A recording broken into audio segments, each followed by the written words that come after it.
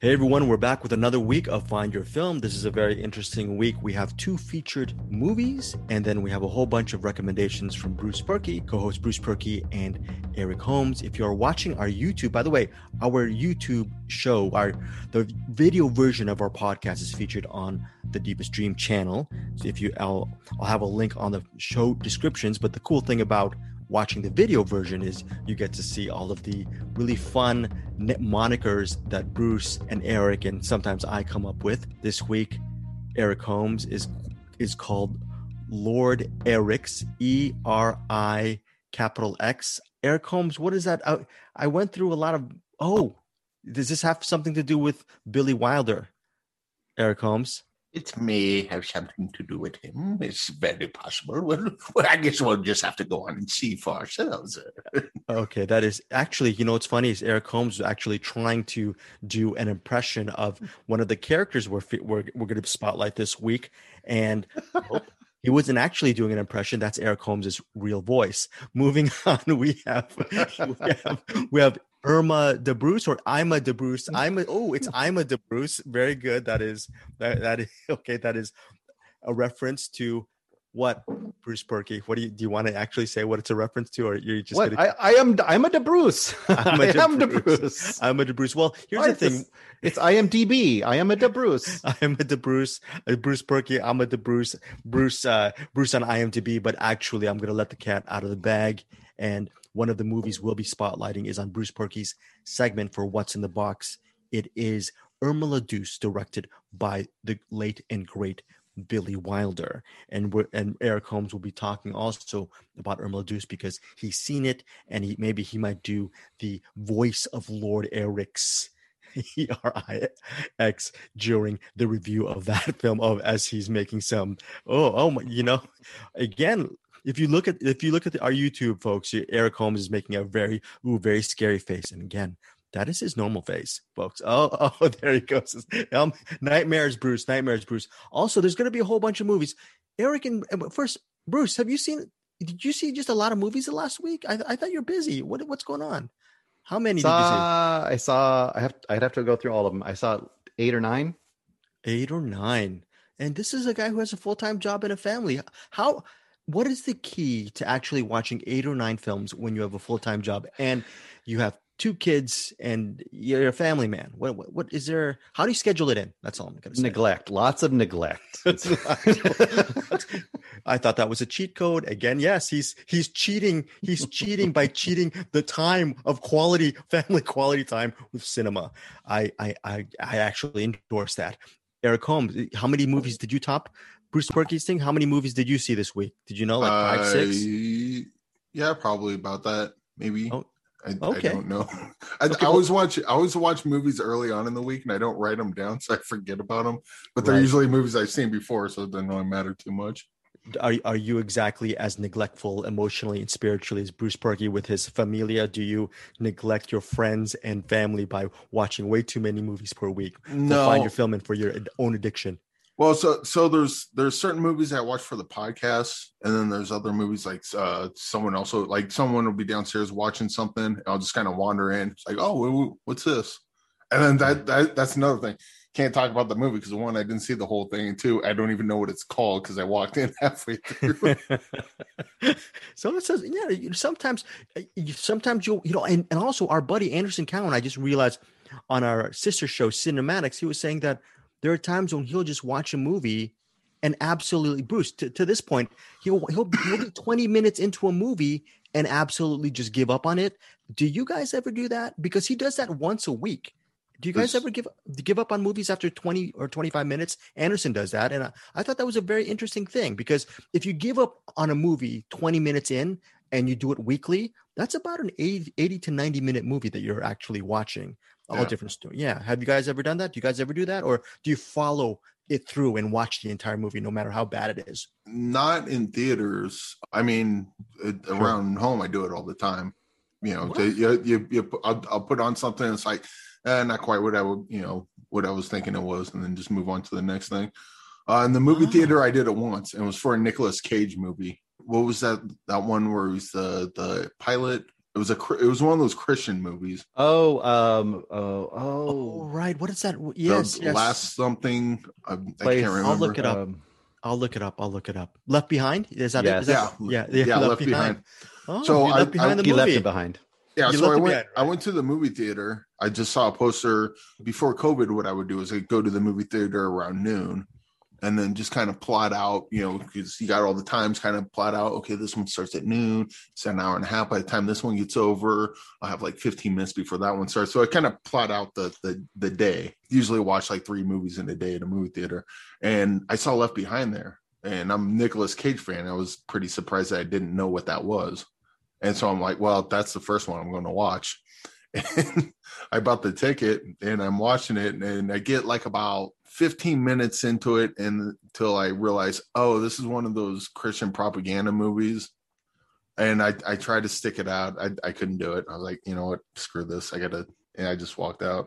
And that was the one and only time I've done it. Wow. I think there's a rift in the show right now. I'm Catholic, and Left Behind might be my favorite movie of all time. I don't know how to survive from there. Bruce, are you gonna? I'm quitting. Can you be me and you for the rest of the podcast? Because Left Behind. What? No one could fill your shoes, Craig. Okay. As he laughs heartily. So do you do that too, Bruce? Do you Sure. sometimes? It's the same thing online. One I can think of recently is I did see A Piece of a Woman, but I didn't see The Pieces of a Woman. So okay, Bruce Perky throwing some punny stuff there. By the way, he loves Shudder and he loves horror films. And look, that's a perfect moniker to actually throw in the puns. So Pieces of a Woman wasn't a good movie.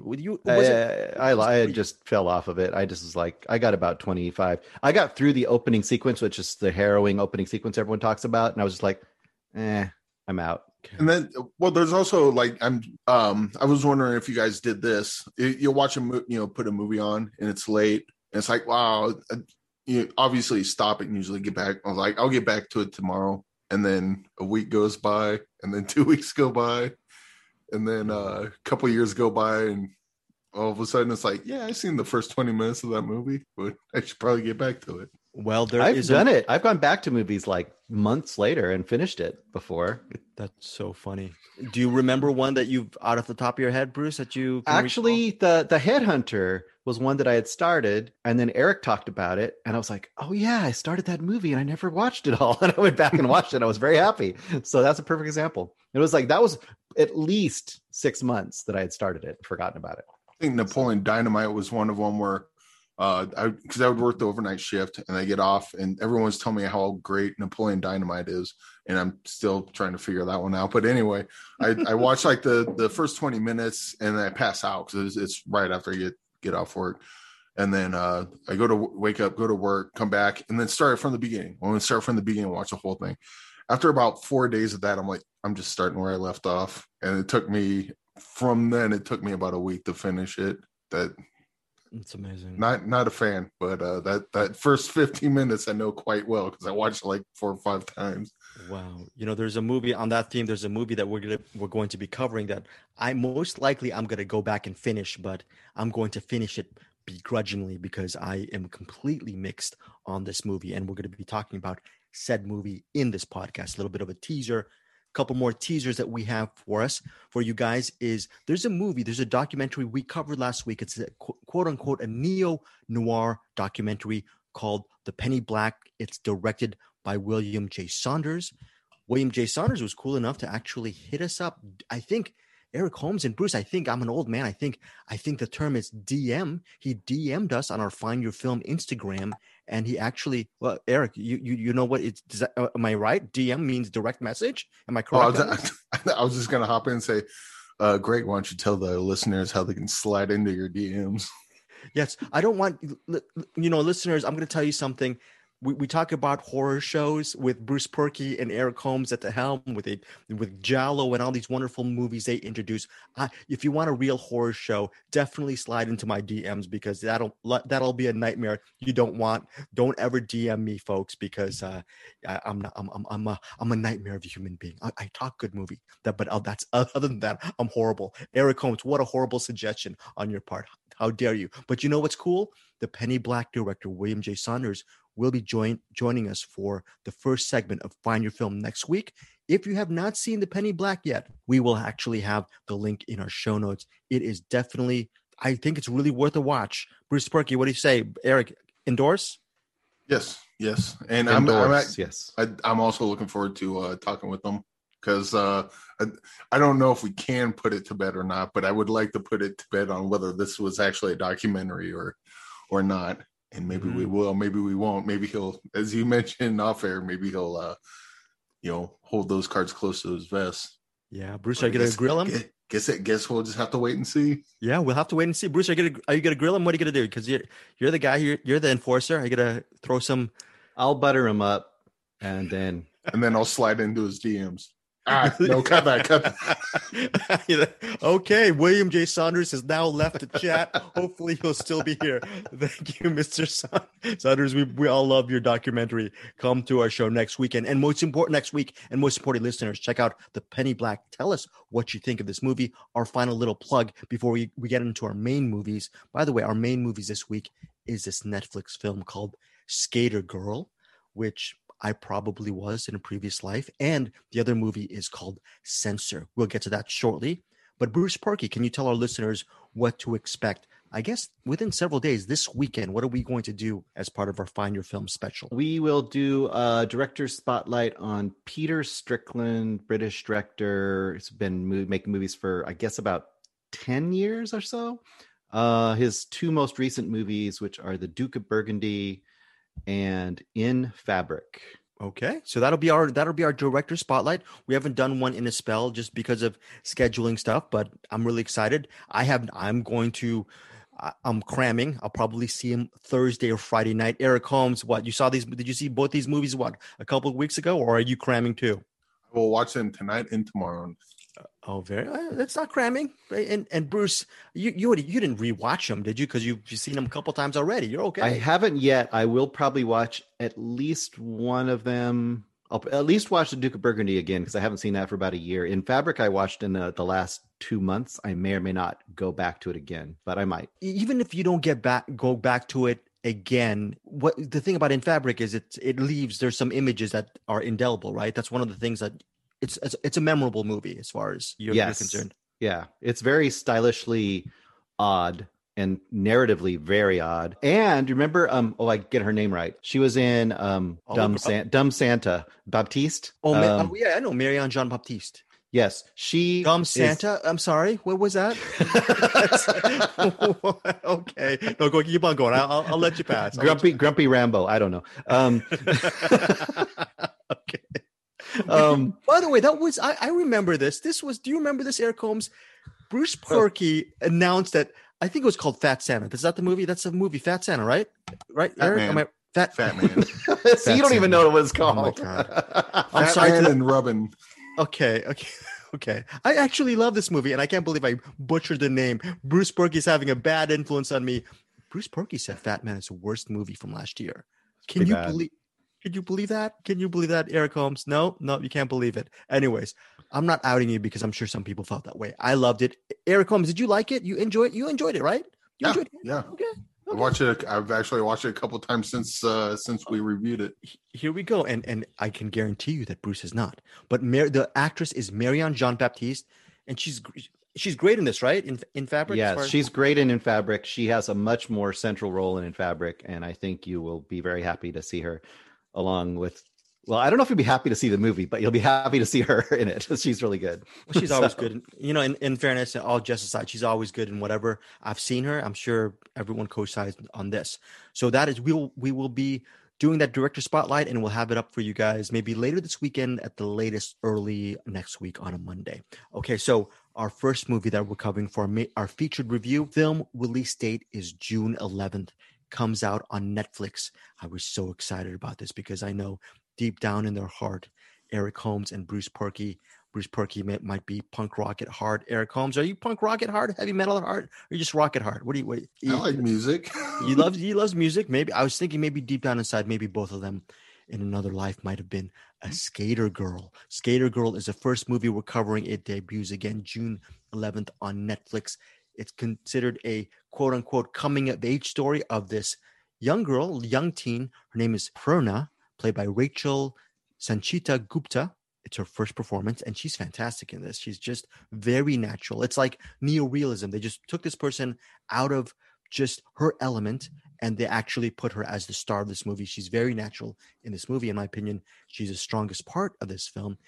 And the movie is set in a remote village in Rajasthan, India. And Prerna, she grows up in a household, and she has big dreams for her life. The only problem is she can't go to school because her family, they're just trying to make ends meet. Her father wants her to get married, and she doesn't even have the right clothes to go to school. What happens is when an advertising executive named Jessica just arrives out of the blue, played by Amy Magera. She arrives into this village in India, in Rajasthan, and she actually ingratiates herself with the people in the village. And what happens is, it's not giving too much away because the movie's called Skater Girl. Jessica comes up with this idea along with a buddy of hers who I like to call the buddy. It says, quote unquote, her old friend. I like to call this guy, played by Jonathan Redwin. I'm just going to call him Friend Zone because he's just a nice, harmless guy. He's me. It's not a pejorative. I'm a friend zone kind of guy. I don't mind being friend zone. I'm 50. I'm okay. But these two people who basically, this Indian village is foreign to them. They decide to actually, and this is Jessica's idea, is to build a skate park right outside the village, because what happens is they ultimately gift a lot of these youths who live in the village skateboards. And that is Skater Girl. And then this is what happens. A lot of the movie deals with Prerna's coming of age as far as growing up and learning her love for skateboarding, but then also trying to balance that out and trying to be a good daughter. Unfortunately, her father is a total dick. That's not giving too much away. He's a total a-hole. And then that's it. That's a whole premise of Skater Girl.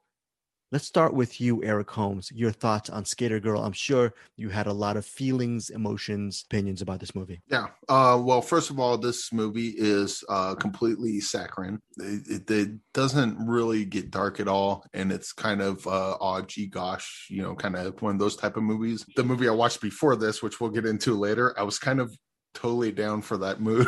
So this kind of worked for me. And I also liked a lot of some of the stuff the movie says about trying things. Like, so there's a part where the guy comes in and they have a name for their homemade skateboard. It was like a cart truck or something. They had a different name for it. They didn't call it a skateboard. But then the one guy comes out and he's got like a skateboard, and they're like, "Oh, cool, what's that?" And then he starts doing a bunch of tricks, and they're like, "Wow, that's cool." And he's like, "You try it." And it's like, "Well, I can't do that."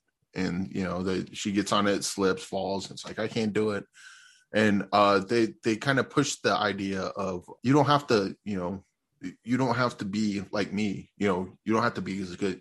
You might get there one day, but the idea is have fun with it and then make it your own. Even to the point when they had the skate competition, there was a little emphasis on the tricks that they were doing, but most of the emphasis on the skate competition was the passion and the style they use, which right.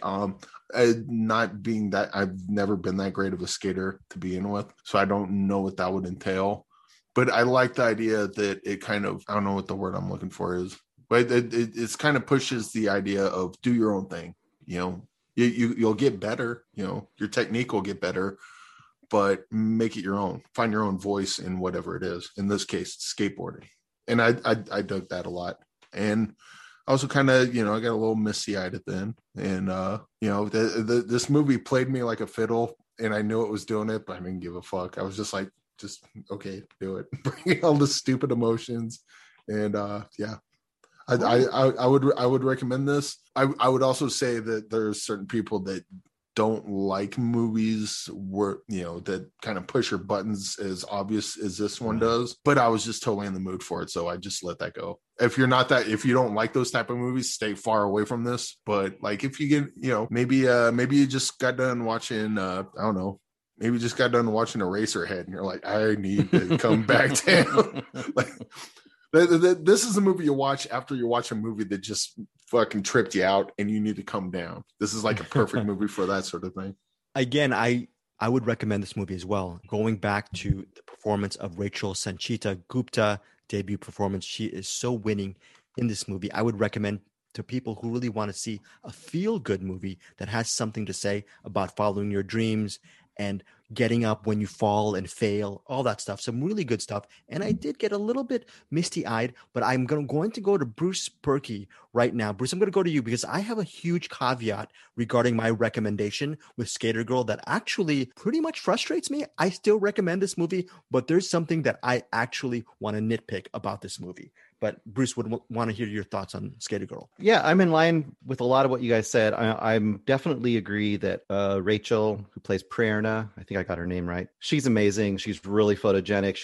She has an amazing charisma, and you definitely immediately want to follow her and follow what she's going on. I think that the way they present the life in the village, it's really rich. It's really full. You get a really good feel of life there. And I really like the idea of the message that Eric is talking about. My big gripe, other than it's really saccharine, which may, if that's not your vibe, this is definitely not going to be your thing. It's almost more of almost like a Disney teen kind of level of kind of movie, I guess, as far as that goes. The thing that really bothered me is how we get to the message. And the way we get to the message is kind of the real like trope of the kind of the white savior. You know, I would have loved to have followed Prerna in her world, finding her way to the realization she gets at the end of this movie. And it wouldn't have to be done by having a white guy and a westernized Indian woman come in and buy them all skateboards and say, whoa, be yourselves. We're going to save you from your life, which is kind of the way it comes down in this movie. And it's like they even want to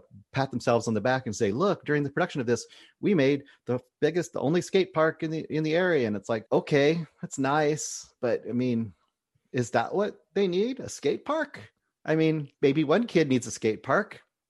I don't know. It just seemed really, it seemed like a lot of it was kind of that Western point of view of going in like, hey, we know what your problem is. We're going to give you the way out. Hey, thumbs up. Again, you know? Bruce, you're really offending me because we get back to me being a Catholic and then this whole thing about Left Behind being my number one movie. My number one genre film actually isn't mystery thrillers or Westerns. Here's a twist. My number one genre is white savior films. I only like That's white good. savior films.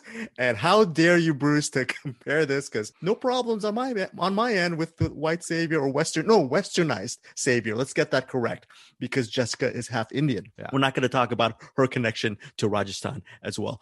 I'm totally kidding on that. I see your point, Bruce. And I was thinking the same thing. Eric Holmes, were you thinking the same thing? Did you have a gripe with that? Or it's like one of these? Okay.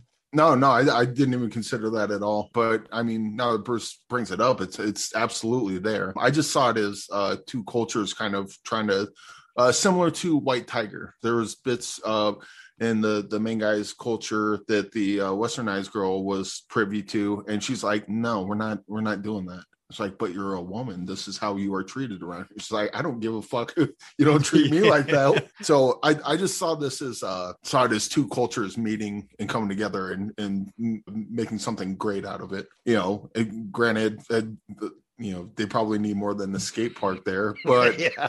It's all we need, man. It's all better now. At the same time, at least as it's presented in the movie, I think what they needed was people's minds being open to certain ideas. And yeah. I think the skateboard did bring that into the fact that the was it the Queen of the Village, the woman that actually funded the whole thing, she kind of saw that. You know, her character saw that and was like, yeah, there's you know, this would be good for the community. And well, you know, so I mentioning the white savior thing, I see it now, but I didn't pick up on it while I was watching it. I just saw it as something different. Let me sell you the different version of the same story, still just a saccharine, but to me would work better would be, you have Prerna, you follow her, you're really centered on her, which you are pretty much in this movie, but even more so. Like, that's something about White Tiger. You're really in his world. He's narrating it, everything. You know his point of view. And it's also, he's really richly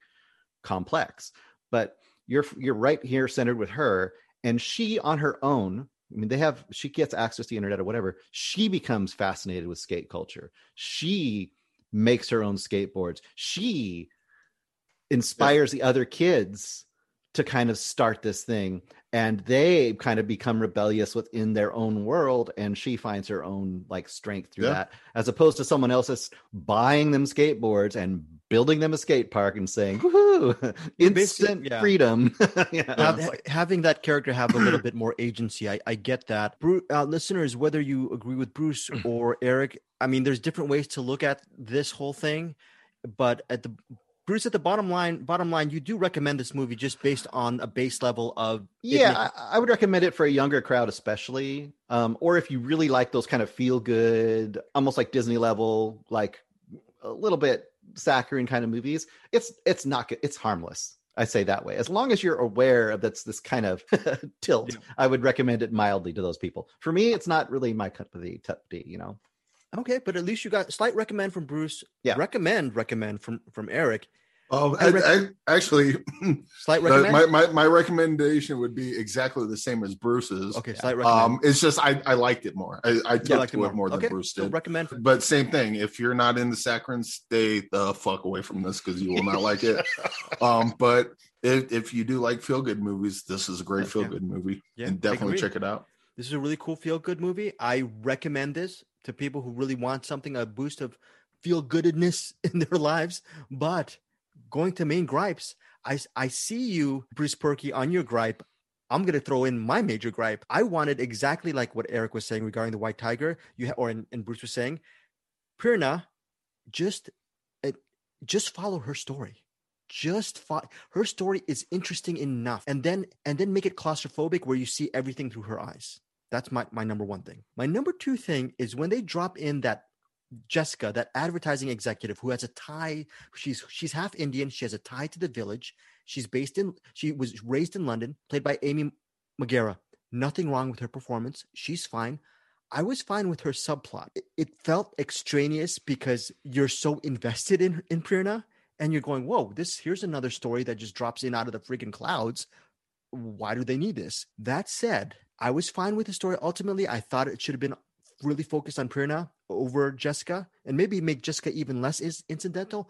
But what happened is the filmmakers, they spend so much time on Jessica's story as a subplot that at the end of the movie, they bury her subplot. She becomes the ending of the movie. The third act becomes a race against time regarding the skating competition. And this extraneous plot, I actually, at the end of the movie, I wanted sort of a little bit more explanation regarding Jessica's own relationship to the village and how it affected her, because then they suddenly just throw this extraneous subplot out the window. So I don't think they trusted a Western audience to not have these avatars for them. I don't think they trusted the Western audience to just follow Pirna. Right. Exactly. But again, that said, I wish they ended up and there's a throwaway line that the Queen has regarding her conversation with Jessica, and we're not going to get into it because Jessica is the one who's pitching the skate park. Like Eric was saying, she's pitching the skate park idea to the Queen of the village, and the Queen makes an offhanded remark that you're going, what? And that's not even followed up. And I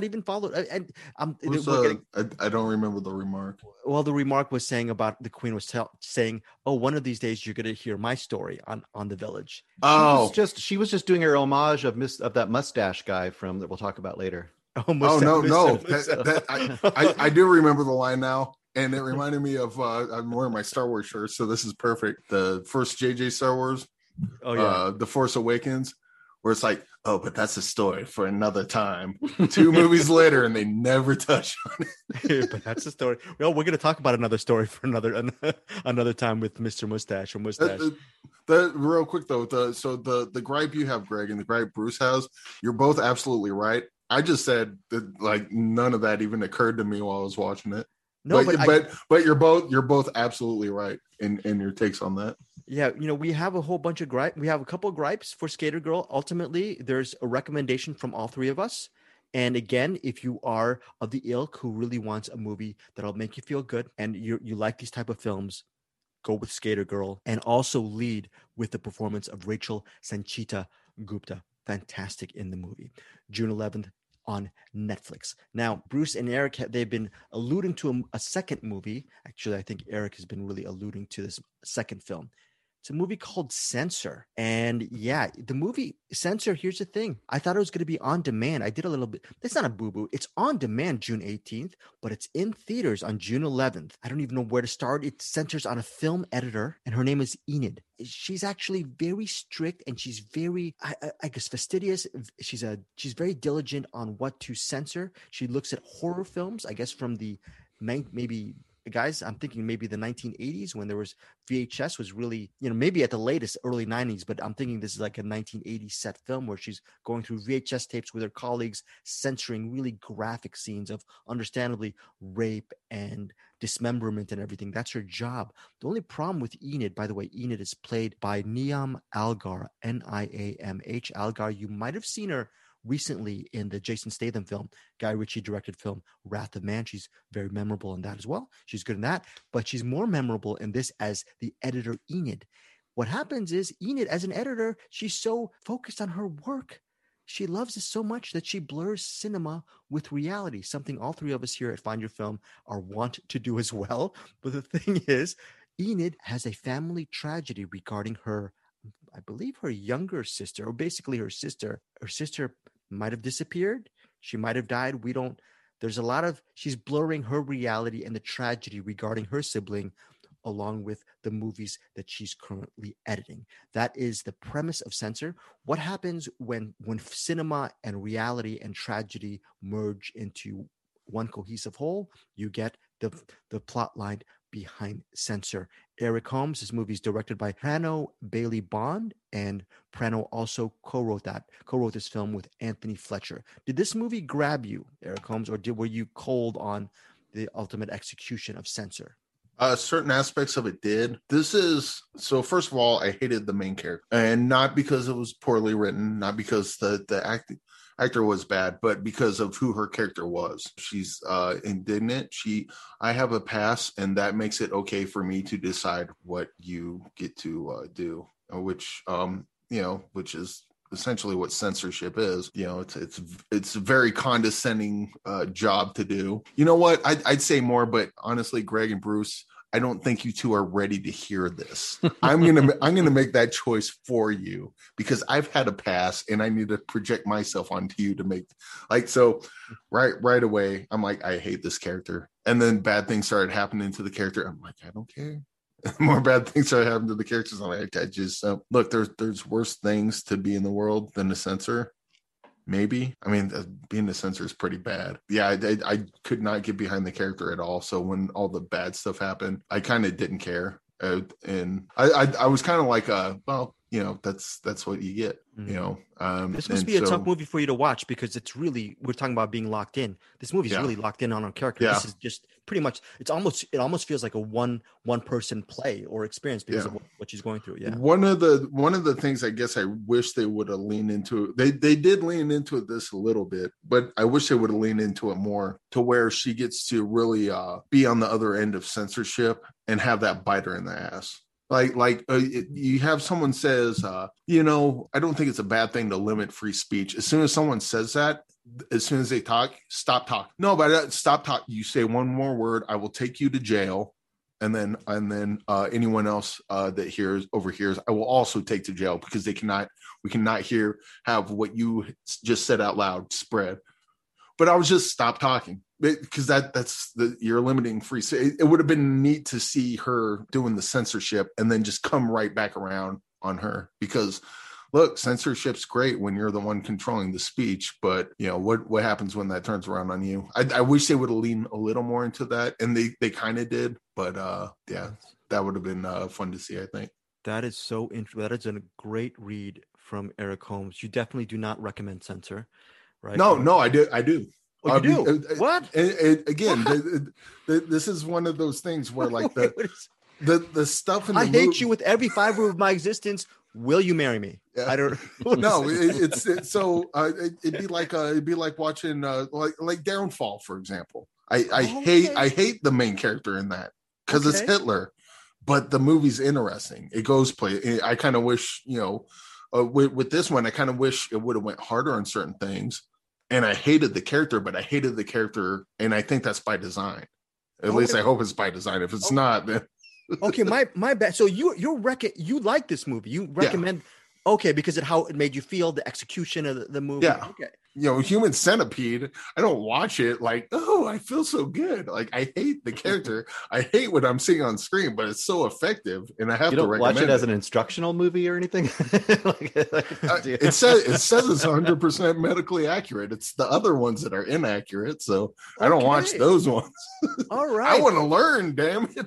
Okay. I'm glad I ended up really just falling in love with Censor, and I'm glad that you recommended it as well, Eric. That because you felt strongly about the character. Bruce, I wanted to throw it out to you. How do you align with Eric's thoughts regarding Censor? What were your own thoughts? There's just so many ways to read this movie. That's what I think what's interesting about this film. I liked it quite a bit. I think it definitely could have been even stronger, but I think it's very solid, and it kind of has stuck with me in certain ways too, which I think is a good sign. I think there's some more depth to be found there. I think if you really dig in what's happening with her. One thing I was really interested about was I like the concept, which is in the 80s, there's this whole thing in Britain called the video nasties. If you're familiar with that, this plays strongly on the idea of video nasties, which was there was a strong movement in England to ban ultraviolet movies. So the idea is like, okay, well, that process was going on. Who was doing the censorship? And I think that kind of maybe been springboard for this movie's concept, and then like going into the mind of that person and then adding a whole level of her past and her inability to cope with certain things and what's going on. I think on just a mystery kind of a personality breakdown sort of a movie, I think it works really well. As just a horror movie, it's pretty effective. As far as the unlikable character thing, I think this is comparable to a character like, say, in Taxi Driver, where you have a character who is deluded, and also deluded to the point that they think they have almost like we talk about white savior, whatever. They have kind of this idea that they are going to be a moral retribution for people. Like they kind of appointed themselves in that point, spot. Travis Bickle does that. She does that too, in a way. Good point. Yeah. But most of all, and we're not going to talk about what happens, but the final about 15 minutes I really liked. The final 5 minutes fucking blew me away. The final 5 minutes, there is some shit that goes down in that, which is just like, wow.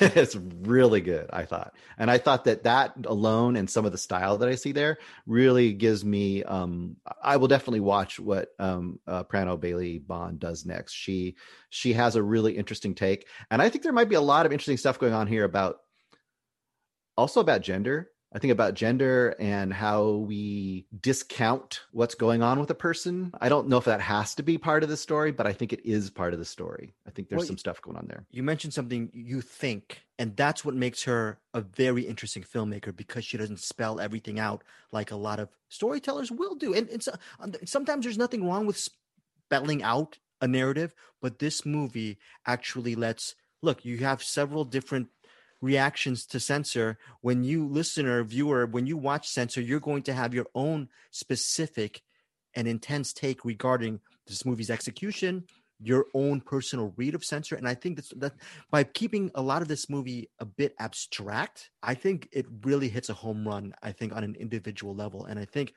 this could have been a lesser movie if it actually really painted everything in a predictable fashion, and it doesn't. So there's a lot of layers you can peel regarding Censor. Also, a little bit of a warning, or maybe this is praise. A lot of Censor is a slow build. So you're actually, as Eric was saying about his distaste or displeasure or dislike of Enid, the main character played by Niamh Algar, you're really locked into her world for pretty much most of the movie. And you feel so claustrophobic. It does feel like a Roman Polanski type of movie. You feel so suffocated within her sphere that by the final act, if you have enough patience or maybe just enough breath to get to that final act, there's going to be a release where you're just going to get blown away. And I don't even want to say what it's about, but it will shock. It could potentially shock you, and I think probably impress you. So by the end of the film, I was really heavily invested in Censor, and I loved it. I love this movie. I was surprised at how much I loved it. I watched Saint Maud this week, on Bruce's request, and I gotta say, I'm thinking back on Censor and Saint Maud, like those two movies are kind of like Remember the part in Censor where the main character was like having the thing with the no, that was Saint Maud. Oh, but remember the part in Saint Maud where the thing that it then happened, it was like, oh wait, no, that. And so when you were talking about the end of Censor, I'm like, oh yeah, that was cool. When that was the Saint Maud. And I had to think for a second what the ending of Censor was. But you want to talk about good double features? Well, if you want to just go down a hole of depression. Yeah, I had to pump the brakes on that, but I mean, let's say a fitting double feature. Yeah, there you go. But I mean, even though Saint Maud's not specifically about censorship, Maud in Saint Maud does have that same kind of arrogance that the main character in Censor does. And so they kind of play off each other pretty well in that regard. Cool. Go ahead. Hold on. Claire, say goodbye to Tito. Claire, say goodbye to Tito Tito. Jackson is there? Yeah. Please keep that in the show. Okay, why don't you say hi to Bruce? Say hi to Bruce and Claire, say hi to everybody. Say hi to everybody. Hi, Claire. I have a little puzzle piece. She has a little puzzle piece. Okay, yeah. So she was showing you the puzzle piece here. Get in the camera. It's my puzzle. listeners. This is my niece Claire. I think you can. Can you see it yourself there? We're talking about this movie called Censor. There you are. Say hi. You should not watch. Hey, Claire. Claire, what's your thoughts on censorship? What do you think of that? Eric was saying, what do you think of movies? Do you love movies? Yeah, of course. Don't censor what I'm saying. He censored you. It's low. Yeah. What is? Yeah. Can I read it? You can hear. Just say what. Tell them what's your favorite movie, and then you can go. Say what's your favorite movie. What's your favorite movie? Mine's Gremlins. What's yours? What's yours? What's yours? I told you it's Gremlins. Okay. Oh, but what's your movie? What's movie? They love different movies. Okay. Oh. Okay. So we gotta go now. Okay. Say bye bye. Bye bye. Bye. Bye. Bye. Okay. Bye. Love you. Okay. Bye. Okay. Go to Lola. Okay. See you. Have a good. Sorry guys. Okay. Okay. So you stop. I know you. So, if you Yeah, watch, good. Thank you. You're going to be the next Andy Kaufman. Can you? Okay, she didn't shut the door. That's okay. Greg, never apologize for that. That was freaking adorable. if you watch Censor and Saint Maud, make sure you have a break with her in between them, because that will cleanse the palate of all the horribleness that you're about to. Or Skater Girl. Yeah, or Skater Girl. Censor Censor, Skater Girl, and then end it with Saint Maud. Okay, so bottom line is they would make a good double feature. If I was would you recommend to the listeners Saint Maud and Censor? Which should they see first if they're doing a double feature, guys? Honestly, Bruce might have a different thought because you saw Saint Maud before this. I saw Censor, then Saint Maud, but I think Censor started off a lot more clear on what the theme was, and then the theme kind of fizzled out towards the end, where Saint Maud wasn't very clear, and then it just got stronger. So I think if you start with Saint Maud or start with Censor and then end with Saint Maud, that theme will carry over into Saint Maud, I think. Wow. Okay, Yep. Bruce, I agree. Okay. So that is Censor. Strong recommend for me and solid recommend from both of you guys. Yep. Yes. Yepers. Okay. So that is Censor, again, in theaters June 11th, on demand June 18th, and it's being released via Magnet. Have any of you guys seen Wrath of Man yet? The Guy Ritchie film as of yet? Oh, cool. So look, anything you want to say about Nia Malgar? She was really good, right? You liked her the performance? Yeah, she has a major role in Wrath of Man. Just FYI. All right. So that is our main features. Now we are going to. You guys have some rewinds. We're going to start off with Bruce. You have some quick rewinds you want to mention? Yeah, quick rewinds. If you don't know, Disney Plus now has opened up Raya and the Last Dragon. I think I'm saying the name right.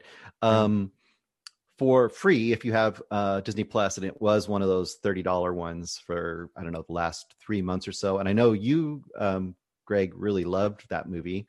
Yeah, was I overshooting that? Because I think it's really solid. It's really solid. For me, it's not quite to the level of something like Coco, which I just watched recently. I think Coco has more of an adult complex plot, whereas Raya and the Last Dragon is more of a kind of a video game plot where it's like, we'll go to this land and gather something, go to this land and gather something. We'll keep gathering people as we go, but it's totally fun, totally great characters, and beautifully animated. It's a super solid family entertainment. In fact, that would be a good palate cleanser too. If you watch one of those movies, you watch Raya and the Last Dragon, and you won't go wrong. I mean, it's and one thing I appreciated about it too, it's a new story.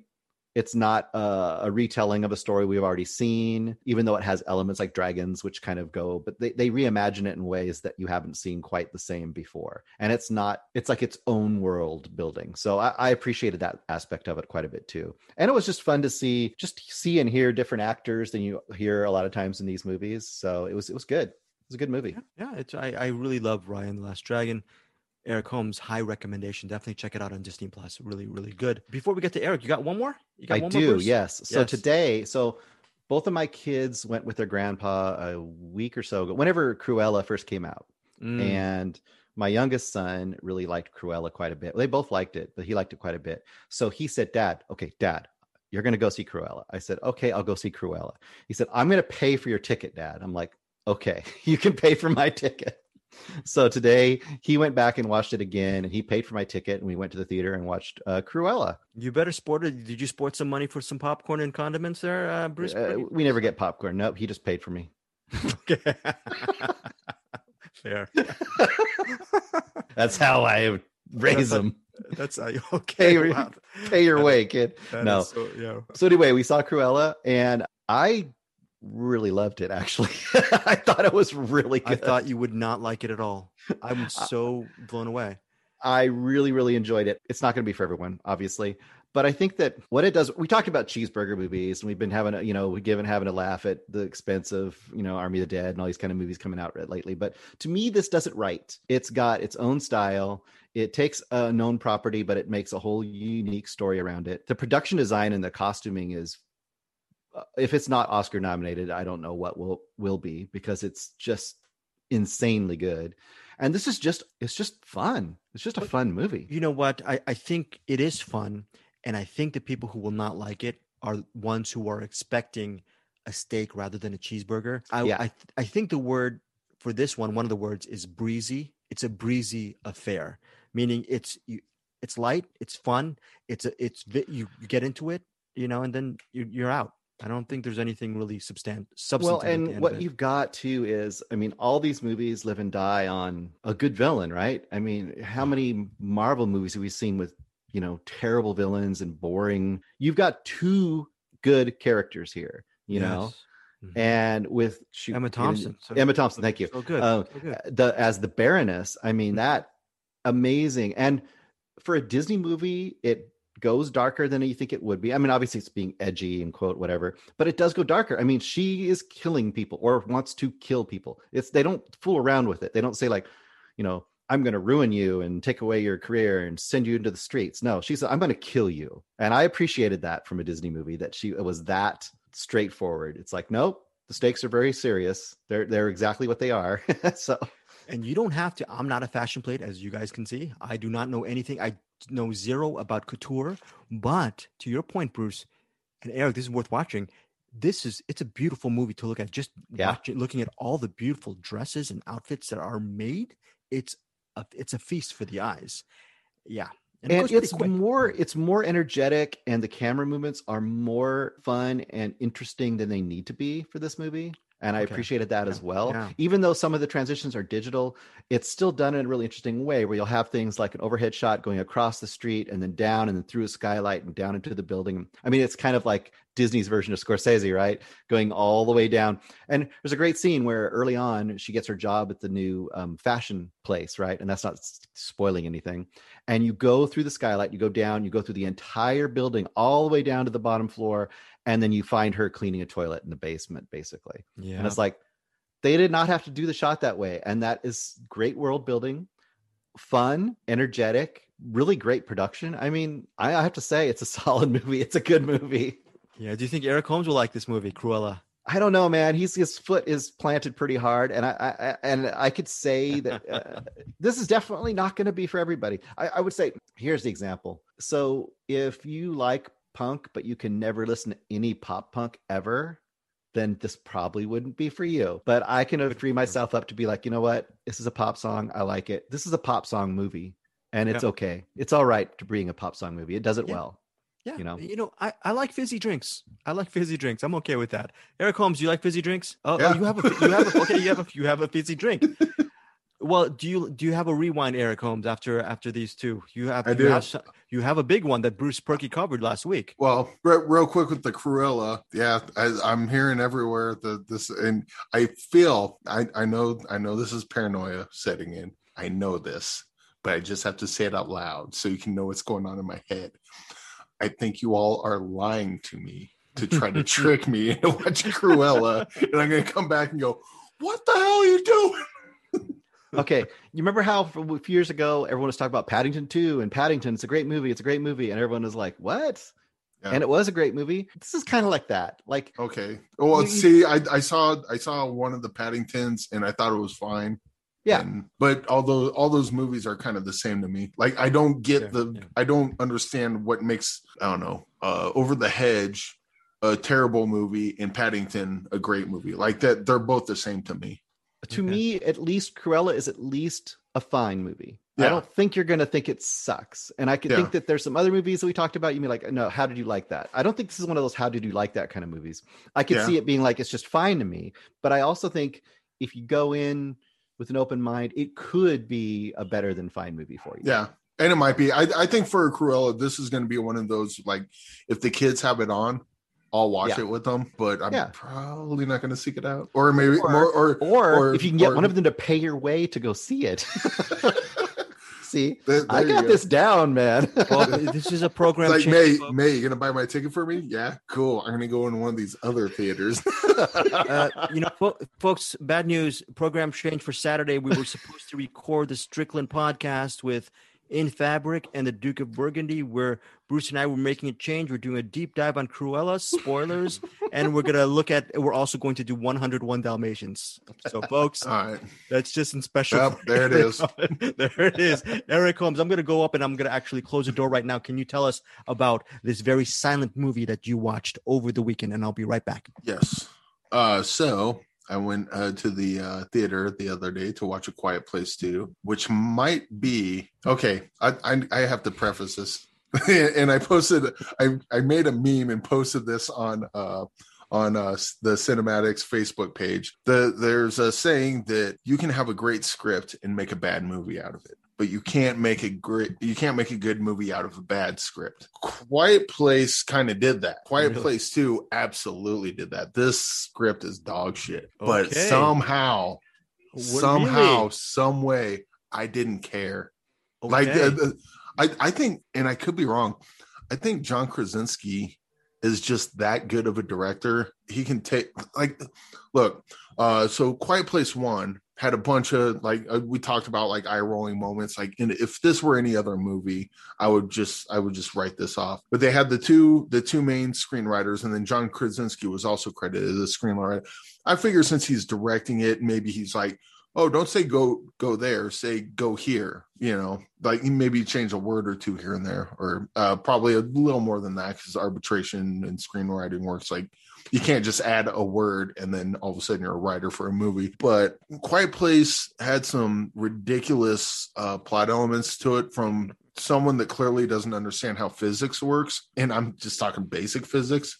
But it was still fun and it was still thrilling, and I just didn't care. And now you have Quiet Place 2, which John Krasinski is the sole screenwriter on it.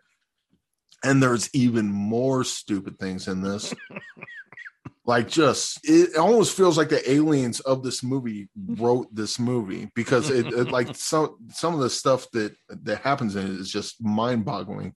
The boy does some really stupid shit. Dude, I wanted him dead. Like, I wanted him dead the entire time. Or dispatched. We'll say dispatched. Dispatched, okay. I don't want to set the stakes for this podcast quite yet. Yeah.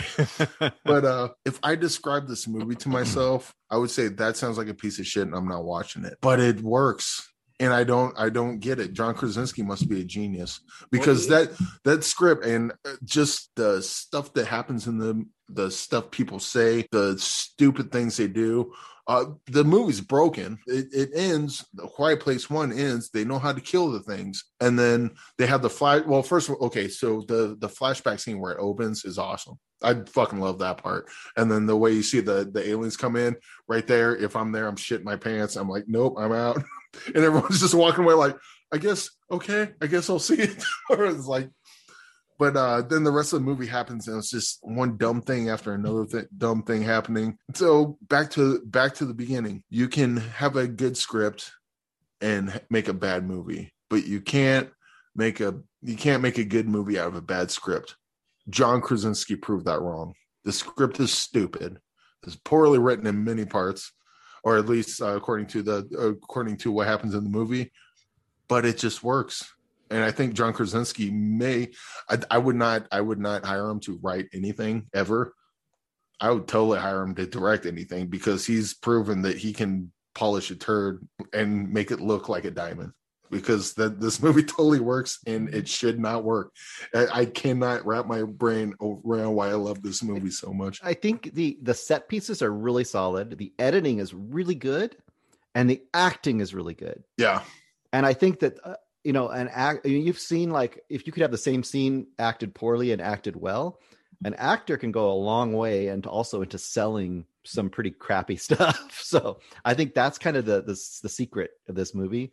But the set pieces are just solid. You could take them and plop them into any movie, and they'd still be really solid, tense set pieces. Yeah. Right.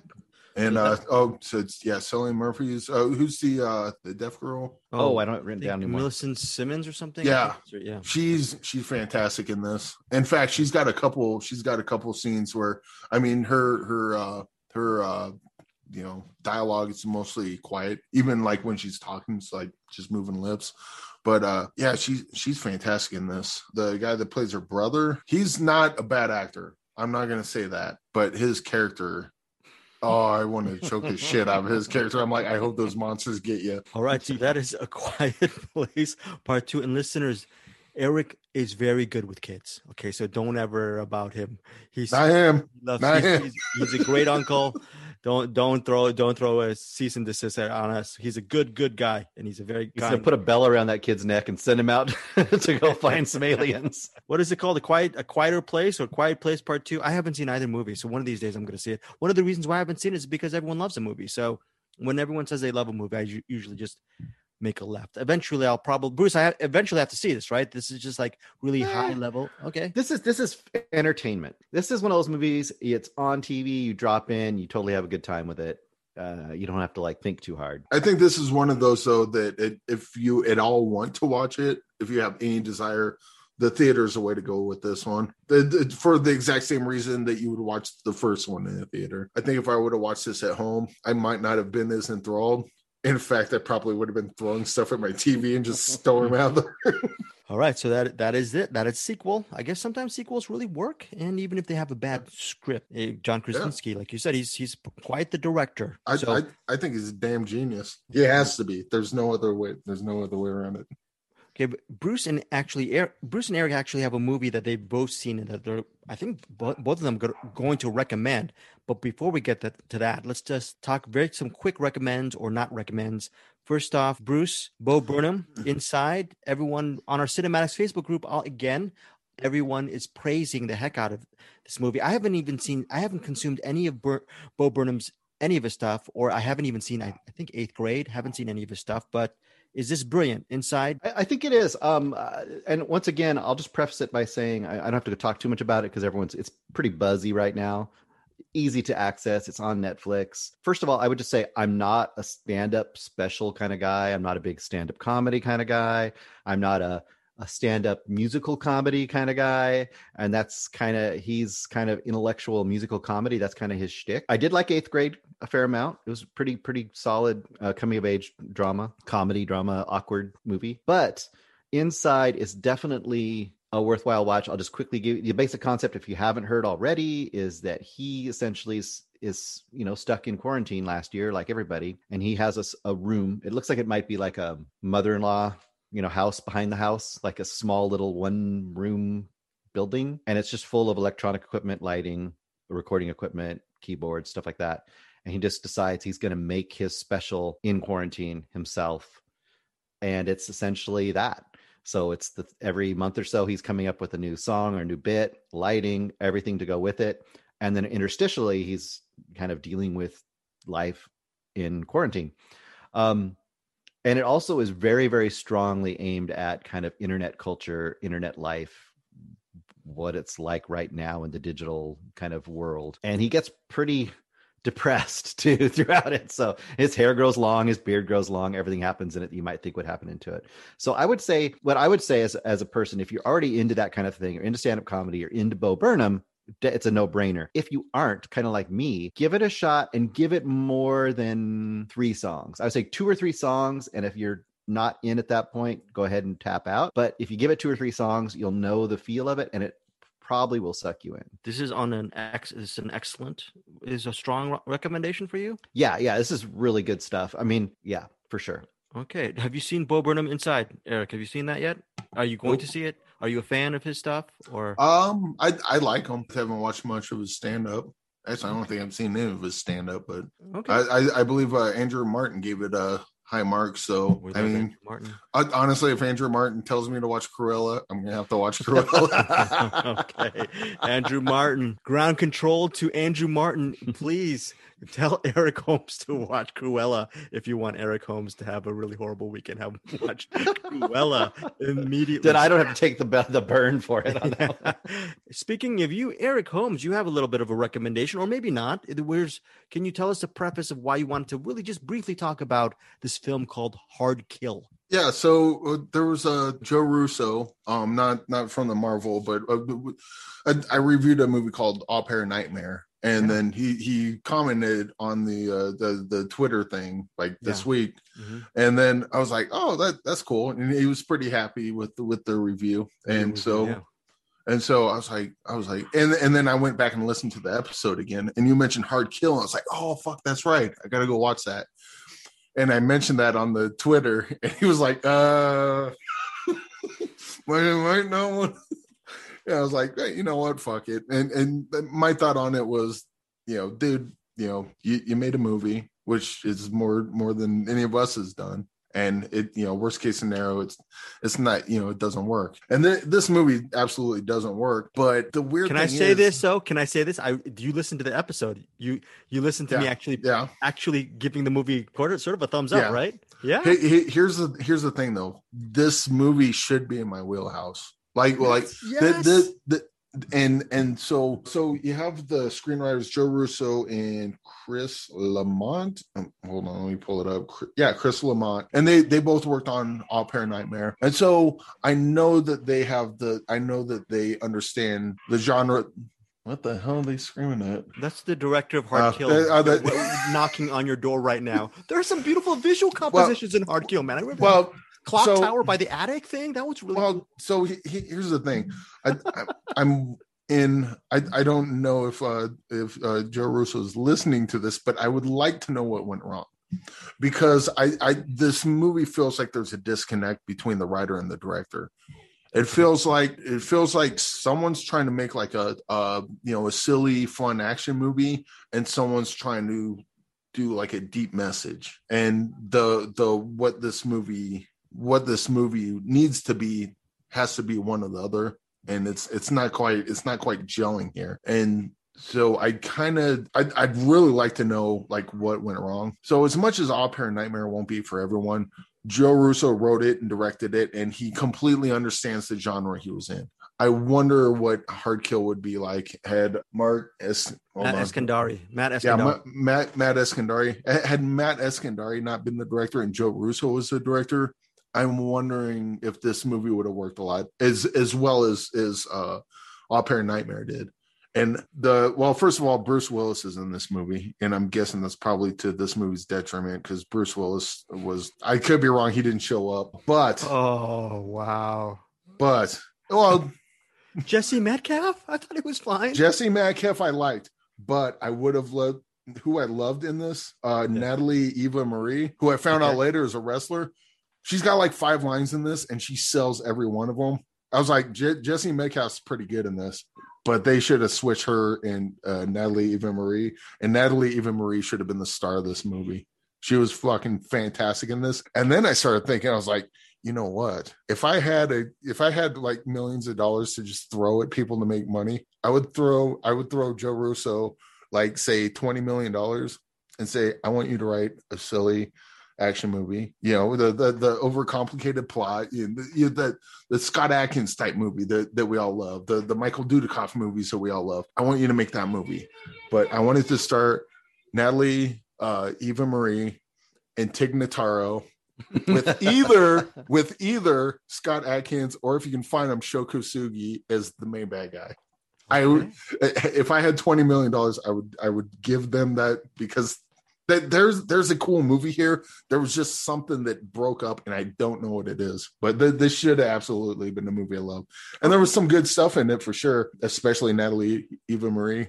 But it didn't quite work, and I think it might have had to do with the director, or the director not quite understanding the movie he was making. Maybe. Bruce Perky, are you marking this down on our podcast? This is the time that actually Eric Holmes started Breaking Bad, and he turned from a podcaster / director to an actual producer. Can you mark this? Can you timestamp? Yeah, I think this is the day, man. Soon the empire begins. Yeah. What are we going to call his production company? Yeah, what are you going to call your production company, Eric? Home Sweet Homes. That'd be terrible, but sure, why not? I call it Kill Hard. Kill Hard.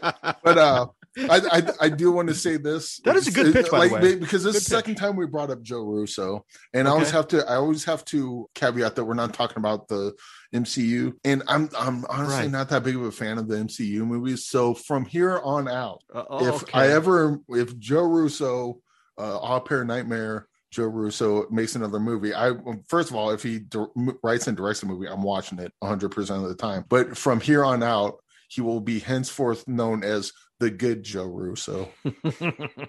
By the way, is there a lawsuit in hand, Eric Holmes, if Joe Russo actually takes your idea and run and has Natalie Eva Marie actually? Nope. No? So nope. You're cool.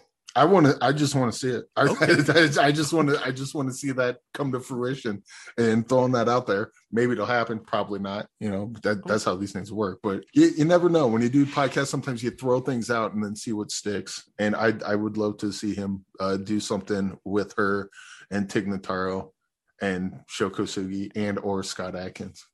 That is very cool. Eric Holmes. That is a very good pitch. What do you think of the pitch, Bruce? Like it? I think it sounds really good. I'm ready for it. Let's do this. You know what I wasn't ready for, Bruce Perky? Sometimes during the week, after we're done recording the show, and then there's like another movie coming out, within like about several hours, Bruce Perky is already on the freaking horn watching movies and getting ready for next week. He literally paralyzes me up until he makes me actually procrastinate even more, because he intimidates me with his early watchings. One of those early watchings that Bruce Perky just laid down the gauntlet after we recorded last week's podcast was he wanted to tell me and Eric Holmes this interesting movie called Caveat. And Bruce, I would love to hear what you think of this movie. Should I see it? I know, Eric Holmes, you're going to jump in on this review as well. Actually, no. Before you start that, I wrote Caveat in the movies I've seen. I meant to write You meant Censor? I meant to write Censor. I wrote Caveat. So I did not see this, but I will be rewinding it next week. Okay, cool. Lord Eric's had his own personal caveat regarding Caveat.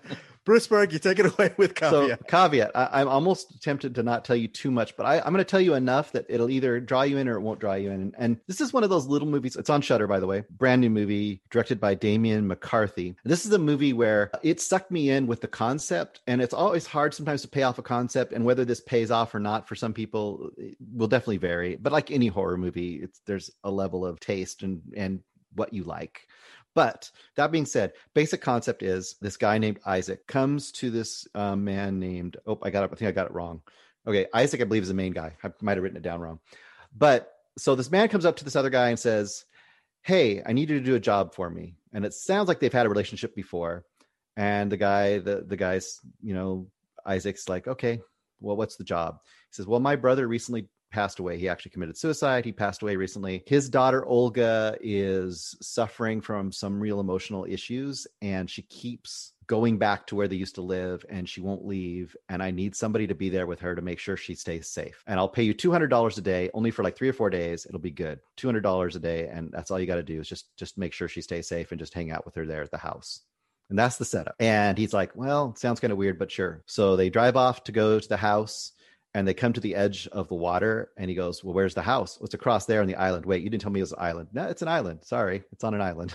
So that's the second weird thing that happens. And they get to the house, and he says, well, she's a little paranoid. She doesn't want anyone coming in her room at night or anything. So you're going to have to wear this harness with a chain on it. And the chain will only reach to certain areas of the house. So you're going to be able to reach some areas of the house. You're going to be locked in this harness with a chain, and you're not going to be able to get to her room, and you're not going to be able to get to other areas of the house. And that's the setup for the movie. And that's how it begins. I really enjoyed this movie. I know some of our fellow cinematics group people have been mixed on it. I think it has a really, really creepy, interesting set design. The tone is really odd and really, and all that stuff I mentioned to you, by the way, happens like the first 10 minutes. This is not a very long movie either. So you don't have to wait 45 minutes to get to that point. It's got lots of twists and turns. I think it operates to me almost like an indie horror video game, because by the end of this movie, you have crept every crevice and hidden passageway and place in this little cabin house. You know it in and out. And the final 20 minutes, there's a sequence in there that is one of the most hair-raising, creepy sequences I've seen in a long time. It's really, really good. And it's not a jump scare. It's just dread. I think Caveat's really good if you're a horror fan into indie horror and weird, just a weird movie with interesting concepts. I think this is worth checking out. Better than Censor? Different. It's really different than Censor. I think Censor has a little more of a wham bam blow your mind ending, whereas this one is more continually creeping dread and twists and turns. So I think this is more, acts more like a haunted, almost it affects you in the way more like a haunted house kind of movie would, even though it's not necessarily a haunting that's going on here. It has more of that effect than the kind of mind-bending effects of Censor. So I think depending on your taste, you'd like one or the other better. It could go either way. I've been reading reviews on Caveat on IMDb. It's interesting. Maybe there's been a couple out of scale of 1 to 10. There's been a couple 5 and 6s, a bunch of 9s and 10s. And a bunch of 1s and 2s and 3s. Yeah. These are the type of movies I really love, because you're either going to probably really dislike it or going to really love it. I love with movies when there's really no in between. This is a give it 20 minutes kind of movie. And if you're not minutes.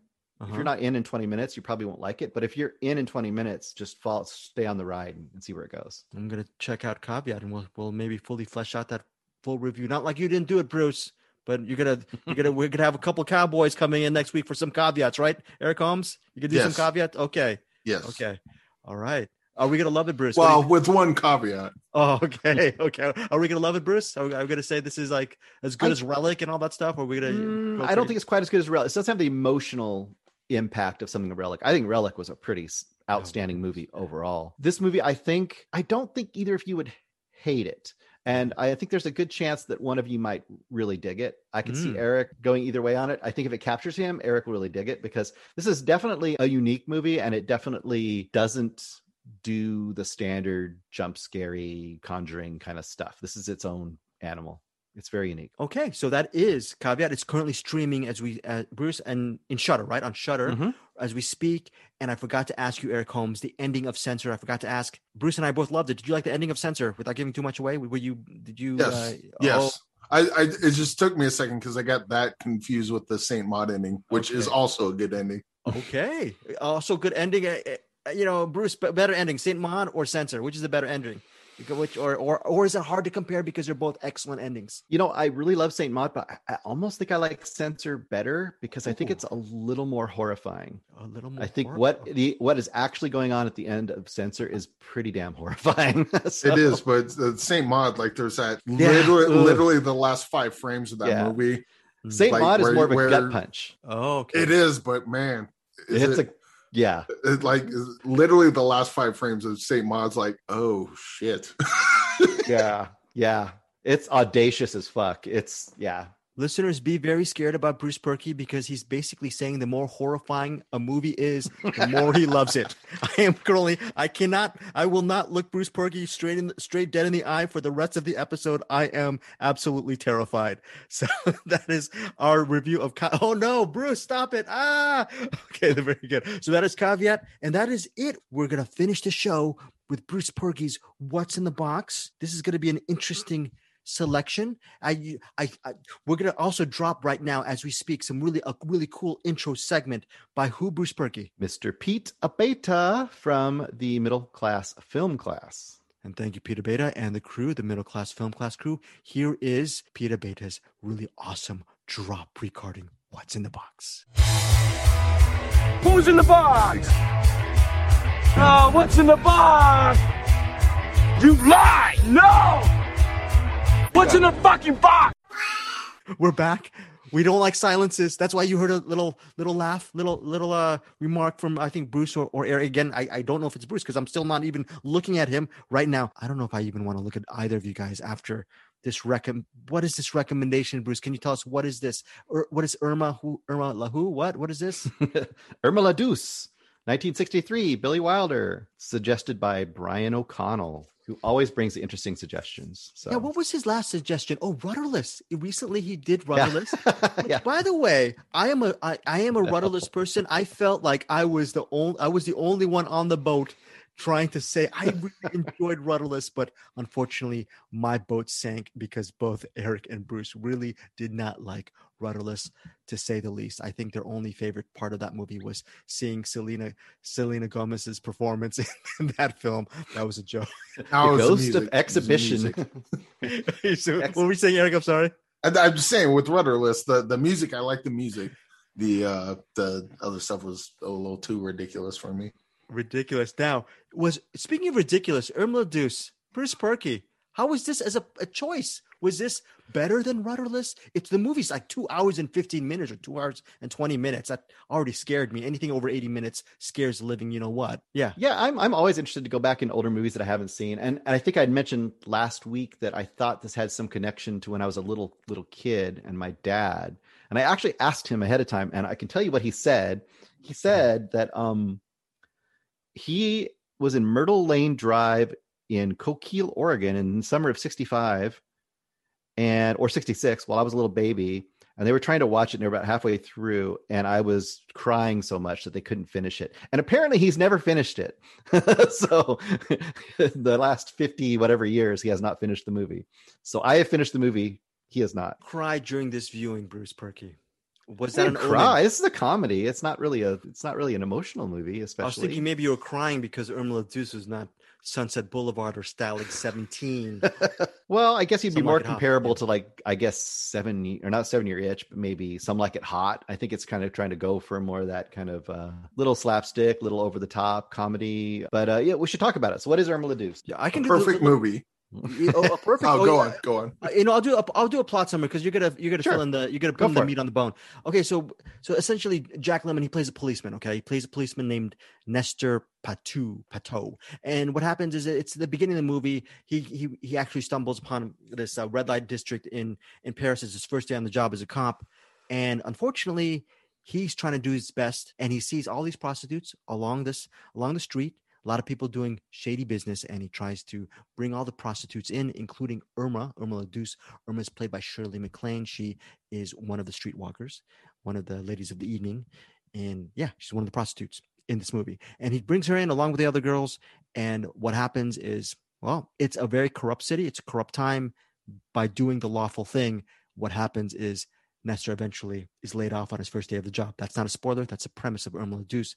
And the rest of the movie deals with Nestor's eventual relationship with Irma La Douce, who is a prostitute. There is a push and pull because they're both in love with each other, but we're living in a time and place in Paris in 1963 where he ends up being her pimp. But when the pimps on this area, they're actually the lovers of the prostitutes. The prostitutes are the ones who actually they proverbially bring home the bacon. They're the ones who are supporting all the men who spend their days at the local bar playing pool and just shooting the proverbial you know what. So all the hardest women, working people on the street are the women, are the prostitutes. And what happens is this former cop played by Jack Lemmon, he wants to actually turn the tide and he wants Irma La Douce all for himself. So he decides to disguise himself as this very rich British aristocrat named Lord X, which leads into Lord Eric Holmes's moniker for this episode, Lord Eric's. This one is actually Jack Lemmon, the great Jack Lemmon, playing Lord X as the aristocrat. He pretends to be Lord X to romance or actually just pay for Irma La Douce. So Irma Douce doesn't have to see any other Johns. That is a premise behind Irma Douce. Again, it's over 2 hours, I believe 2 hours and it says here 2 hours and 27 minutes. I should have been stuttering immediately just by looking at the running time. Oh my goodness. Oh, lastly, it is co-written by Billy Wilder and his long co-writing partner.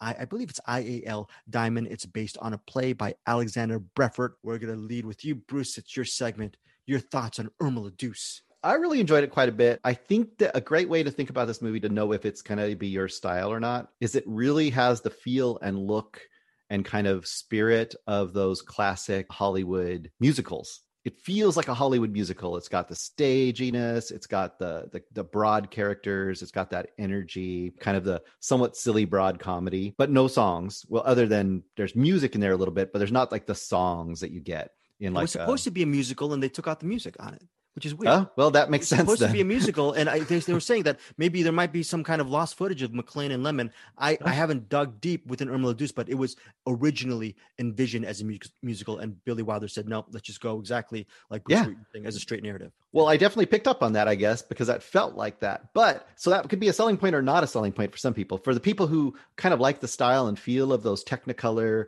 Hollywood, stage-bound kind of productions, but want the music, you might feel it's missing because it's just the comedy that's going on. For me, I don't always need that music. Sometimes it's great, sometimes it's not. If you can get into the comedy and get into kind of the broad nature of it, I think you can have a lot of fun here. To me, there are some really, really fun characters. I mean, we already talked about Jack Lemmon basically plays two characters. For me, that's pretty great. Shirley MacLaine, I think, just steals everything she does in this movie. You can see, and I don't think this is her first. I mean, she was in The Apartment and some other stuff before this, I think, but you can see why she was a star. I mean, she shines. She has insane comic timing, and she is just luminous, and she's beautiful, and she's charming, everything you'd expect. And she's kind of hard edged with him too. She's kind of no nonsense, which you want from that character as well. And then also there's the character of the bartender who's really fun in this movie too, because there's basically two main locations: is kind of her apartment and also the hotel, and then across the street there's this cafe bar kind of place. And Moustache, we were talking about earlier, Moustache has always got a story. Oh yes, I used to be the whatever, he'll say, like, I used to be the head surgeon at whatever, but that's a story for another time, or whatever. And he does that like throughout the movie, and he's a lot of fun as well. I think that if you get into the vibe of this movie, it's a ton of fun. I don't think it feels really long because there's at least 2 or 3 big segments in this movie that each have their own kind of arc, and by having the whole extra character that Jack Lemmon plays, it adds a whole other level of fun, I think, to this movie. I enjoyed it quite a bit. I can see it not being for everybody, but if you like that kind of older style, you could do a lot worse than Irma Douce. It was fun. So that is a solid recommend from Bruce Perky. Eric Holmes, your take on Irma Douce. Chime in. I already said it was a perfect movie, and I stand by that. What? Perfect movie. Wow. So we talk about like long movies and them overstaying their welcome. TV shows, but this is 2.5 hours long, and it earns the runtime because, like Bruce said, this thing just moves. Like if I checked the time, I was thinking, what were we, like 10 minutes in? I look, we're an hour into this thing. Holy crap! Because that what it does is like every scene is kind of like its own short film. Because it sets everything up. It's completely interesting, and everything pays off in wonderful ways. And then even later on in movies, like they'll bring back certain things that they paid off in earlier scenes. And they'll often say that, they'll talk about character versus plot in screenwriting or just movie making in general. This is a great example that does both extremely well. The plot just moves, but the way the setups are, because it almost feels kind of like a Three Stooges kind of routine at times. The part where Jack Lemmon breaks out of jail and they're looking in the apartment for him. That's one of the most brilliant things I've ever seen in my life. That's just hilarious. The whole subplot with Lord X. And then how that plays out. They have a whole murder plot of a character that doesn't exist. I love everything about this movie. I love all the characters. The characters are like, even the minor characters have a lot of color to them. The prostitutes, like they'll have a line, but it's like, okay, I know who this person is, and it's not oh, you're a prostitute. It's like you kind of. I feel everyone's well-rounded, even the characters just have like a single line, and then the characters are kind of arch, still have a little more to them. Yeah, I love this movie. It's fantastic. Absolute recommend. And if you don't like it, then you're wrong. I might be wrong, folks. I still have about 29 minutes left on this movie.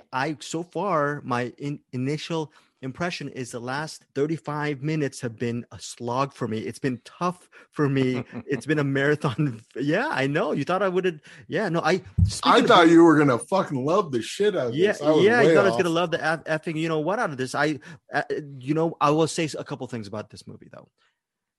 One of these things that makes this one of the excellent parts about Irma Douce is, Bruce, you're mentioning this, the production design. You feel there are only several locations, like you were saying, but the way the sets, you feel like it's actually set in a movie set, the way it looks so cartoonish, right? But you feel that the whole place is lived in.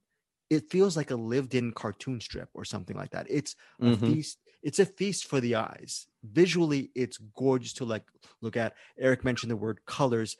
The colors in this movie absolutely pop and you said even in the incidental characters, their costumes or their dresses, they pop. They pop just like the visuals of Cruella. So on a surface sheen level, this is just high props to the production design, the costume design, all of that stuff. I just the whole idea about the arc about Lord X and pretending like, I know you guys loved it. I was still a little bit, I don't know. It's one of these things. I'm totally like that Jack Lemmon character. Maybe I'm looking in the mirror a little bit too much. I'm exactly as neurotic as Nestor, aka Lord X, in this movie. Maybe I just saw the shock of recognition. Maybe that's why I'm downvoting this movie so far. That said, I still have 29 minutes to go. There's a couple of things that could really save me, but so far it's very strong as far as the production design and the costume design. I just feel that the movie could have been shorter. That said though, Eric, you loved the whole world behind this, and you're probably disagreeing with me. I'm counter. You love the world. I considered like shortening. Like I specifically thought about. Well, actually, I kind of thought about shortening it down to maybe an hour and a half. We'll see around there, maybe about 80 minutes or so. But I couldn't figure out what to cut. Wow. Because the way the plot, and especially once you get to the end, like how everything ties together, like for me, this movie's everything ties up, everything's satisfying, and the Lord X bit at the end, fucking perfect. Okay. But so to cut this down, the idea would be, well, what do you cut? And so because everything in the plot is so like, even though they're kind of their own separate scenes, everything is kind of so intertwined in a brilliant way. I think that it's the flavor though. If people don't like it, it's because they don't like, say, that flavor of that broad kind of comedy styling. Like if you're not into that, this is not going to work for you. Yeah. You know what I mean? The same way that some people like see an 80s horror movie, they say, oh, it's cheesy because it's got all these like, mechanical effects and it's just silly. So I think that I went into it going like, I'm just going to go with this and see if I like this flow. And I enjoyed it quite a bit. Silly things that I can see people hating, but like the scene where she's like trying to get Lord X to perform and she's doing all these different like fantasy scenes with him and he's laying there in the bed, and it's kind of risque in that 60s kind of way, but it's so much fun. And there's so many scenes like that. I thought that standalone scenes that were just fun, but for some people might be just, like you said, a slog, because it's like if it's not working on you, then it's it would all another great scene, just to tie in, like, drive the point home of how everything pays off in this. The hat and the money, the money in the hat. So they have the cop show. He takes his hat off, and then you don't notice it right away, but after someone says something, that everyone's looking the other way, and you do know that no one's looking at that hat that's sitting there, that the people are walking by dropping money in. And then the cop turns around, puts it on his head, and just walks off. And then Jack Lemmon does that same thing, not knowing what's going on. He just takes his hat down, sets it down. Everyone thinks, oh, it's time to pay the cop. We're going to throw the money in there. He puts a hat on, and that doesn't pay off for like another, half hour, 40 minutes. But this movie, I think, is really smart. So once again, if you don't like the tone, it might not work for you. But this movie does things almost in the way that Scorsese does things. Like it sets a world, it gives you the rules, it walks you through it so you really understand how everything works. And then it once it does that, it lets your characters interact in that world. And I think that it does it really, really well. Like you said, like, you know what the hat means. When you see the hat, you know that. And then later on, there's always little, like, just little things like the Censor bottle. The Censor bottle is very funny. That's a very good gag.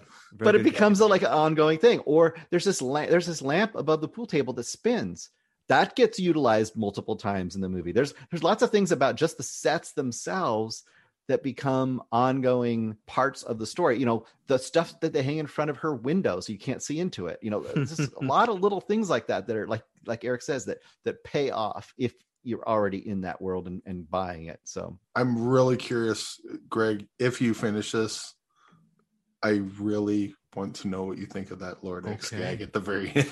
Okay, well, because you know either A, you're going to be like, wow, that was great, or B, you're going to be like, this is going to send you over the... I'm out of here. Okay, no, well, so far, I mean, the jury's still out, so I still have about those 29 minutes. I'll probably finish this out right after the recording, or maybe I might not finish it because maybe Bruce will text us and say he's actually watching a new movie for next week and really intimidate the heck out of me. No, look, here's the thing. This is a little bit sad, okay? But a movie fact regarding Irma Douce. Bruce Yarnell, he's an actor he's playing Hippo or Hippolyte or Hippo, just called Hippo. He's the first boyfriend or pimp of Irma's, okay? And he's in the beginning of the movie. This is one of the scene. This is actually the scene I really love. Eventually, this guy, let's just call him Hippo, played by Bruce Yarnell. Hippo gets into a fight with Nestor, played by Jack Lemmon. And this knockdown, drag down fight is so well done. I think it's just even worth watching just for that fight. Okay. Regarding Bruce Yarnell, he was a Hollywood actor, but basically he's also mainly known for his work in musical theater. He had a really good voice.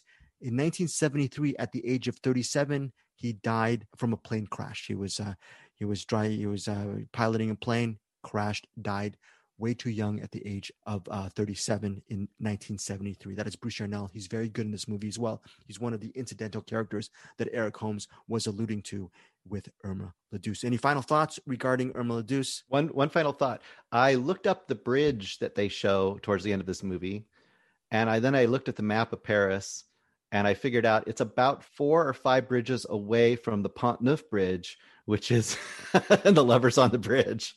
Oh, so very cool. This movie actually takes place not very far from the Lovers on the Bridge. And that's a filmmaker that we all really love, especially Bruce loves. Leos Carax. Is that how you say his name? Lovers on the Bridge. And what is his new movie coming out? I think starting next month. What is it called? Annette. Yes. I was trying to whet Bruce's appetite and say, hey, check out this new song or new trailer. He refuses to watch anything. I'm not watching it. Nope. Wow. Have you seen anything on Annette, Eric Holmes? Are you going to watch the trailer? Are you going to watch anything?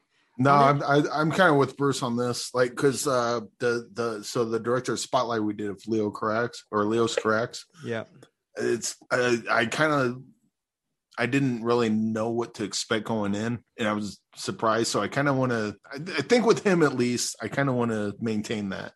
Okay. I just want to see it completely cold. Okay. And that Annette comes out, I think about several weeks. What happens to me, Bruce, if I don't get us a screening link for Annette? What do you think? You think I'm not doing my job very well? I don't know. It's at Cannes first, so I don't know how long it's going to take to get screener links available. So it might be a while. Dude, we're a powerful podcast. You're going to just patch us into the whole thing. Well, let's get us some damn interviews with Leos then. Yeah, it's gonna be a holy motor situation with that. We're gonna tell me he has to wait for the director. This podcast has raw, untamed power. we're like, Leos, can you hold? We're talking to the director of Benny Loves You. You're gonna have to just hold for a minute here, buddy. By the way, Benny Loves You. Benny Loves You. Really worth watching. The Gin. Benny Loves You. The Gin worth watching. What else is worth watching, Bruce? Come on, Eric, before we get speed round. Well, PG Psycho Gorman. PG Psycho Gorman. Okay, Eric Holmes. Well, come on, throw it down. Rent-a-Pal. I know Rent-a-Pal. What else? Rent-a-Pal. And you know what? Fuck it. We talked about it earlier today. All Pair Nightmare. Worth watching. All Pair Nightmare. And of course, one of Eric Holmes' favorites. What is the one with the Lou's Flower of Evil? Yes. Of course. Yes. Lou's Flower of Evil. Lou's Flower of Evil. Okay. All right, guys. So that's it. You have Oh, you're right. You're shaking the box. Is this where I put Peter Beta's drop? I don't know. believe it Put is. it in again. you know what, Pete? I apologize to you, middle class film class. I'm going to play this drop one more time just for the heck of it. Sorry, listeners. I'll do it. AOP. Yes. AOP. Let's get that drop. Let's drop it, Pete. And I apologize again. I know you're a guardian of a tortoise, not a turtle. Go for it, Bruce. Who's in the box? What's in the box? You lie! No! What's in the fucking box? All right, what do we got? Let's see. Well, there you go. Now we're getting artistic up in this bitch. Andrew Martin is back. Yes. He has suggested a movie I have never seen. Very, very famous movie, Scenes from a Marriage by Ingmar Bergman. Scenes from a Marriage 1973. by Ingmar Bergman. Again, another movie that I am not going to watch with you. Good. Thank you, Bruce, for taking that bullet for Ingmar Bergman. Eric Holmes was a huge Ingmar Bergman fan. Are you going to watch some of this really interesting Ingmar? By the way, it's a horror film, Eric Holmes. It's straight up blood and guts and a lot of action. Are you going to watch Scenes from a Marriage? I have a rule that I will watch anything that Andrew Martin tells me to. So I mean, granted, he didn't tell me, he told Bruce, but by proxy, I guess I'm going to have to watch that as well. And if he watches Cruella, I'm going to have to watch that too. So okay, see what happens. Well, Andrew, you know what? I should have the same rule for you, except I don't do Bergman's or Rainer Maria Fassbinder. I don't know. That's not my. Or who did that Minnesota film? The one with the surreal filmmaker who does the. What's that? What's his name that did Good Will Hunting? That guy? No, not Gus Van Sant. No, the surreal filmmaker that Wim Wenders. No, not Wim Wenders. You recently saw that, the Winneberg or something, Minnesota or something like that. Remember that really interesting filmmaker? I'm blanking out. Thomas Winterberg? No, he's like really. A David Lynch kind of filmmaker. You're talking about Isabella Rossellini was his, yeah. And you saw a couple of my Winnipeg. My Winnipeg, the director from My Winnipeg. I forgot his name. I'll look him up right now. Before we go, Eric Holmes, you have anything to say to close out the show? Is that Guy Madden? Yes, it. Okay. Very good, Eric Holmes. I couldn't think of anything to say because I was trying to pull that name out of my head. I'm like, let's pull it out of this fucking shriveled mess in my soul. Eric Holmes, who would always say, with the inception of movie mainline and find your film, that he's horrible with names. He always comes through once we need him. Thank you. Guy Madden is the man. So that is it. That is it for this week. Any further thoughts, Eric? You want to say anything before you go? Any couple things? Check out all the movies we talked about. Like even the bad ones are said. There's something good. There's always something good in there. Maybe it might be your cup of tea. Okay. And Irma La Douce is a perfect movie. Irma Douce is a perfect movie. My personal take is: do not listen to what Eric Holmes says. With every single movie that we said on this podcast, do not listen to us. Don't watch any of these movies. Invest in crypto.com right now, Coinbase.com, Ethereum, and crypto is going off. Just spend your money on crypto. By the way, Bruce, was that a good recommendation for me as a movie podcaster? No, it should be Cruella Coin. You should be doing Cruella Coin. Cruella Coin. It's starting at 1 cent right now. It's going to rocket to the moon. Speaking of rocketing us to the moon, Bruce, you have the final thoughts this week on Find Your Film. I just say don't sleep on Cruella. It's a lot of fun. Come on, you guys, have a little fun out there. You don't all have to be horrifying and everything. I want to talk, but Cruella, it's fun. Okay. And that is Bruce Perky's final thoughts. And we are brought to you by Eric Holmes's future production company, Kill Hard. And the first movie that's going to be is going to start, what is it? Eva something Marie or something like that from Hard Kill? Yeah, Eva Marie and Tig Notaro and either Shoko Sugi or Scott Adkins. And you know what? Fuck it. Let's just redo Hard Kill, right? It'll be Hard Kill, the remake. Hard Kill, the remake. There you go, folks. That is so interesting. If Eric Holmes, if you get a production deal, don't forget the little people like me and Bruce. That is a great pitch. And you guys are going to be in it. So. Oh, we're gonna. Yeah. I'll be the guy that tells don't you kids, don't go into that. Don't go towards that lake. You kids, you don't know what's happening. No, so we're going to put you guys in the black suits. You guys are guys in the black suits with the guns. And that Shoko Sugi and Scott Adkins, or that Eva Marie and Tig Notaro are going to kick the shit out of. and probably Shoko Sugi will get mad at one of you for letting them go and then shoot you. Okay. Well, I will only do the project if I'm listed as Shokosuki victim number 4. So there you go. I'm gonna do that. That'd be a great title to have. All right, guys. Thanks so much for listening to us, and we will see you next week on Find Your Film.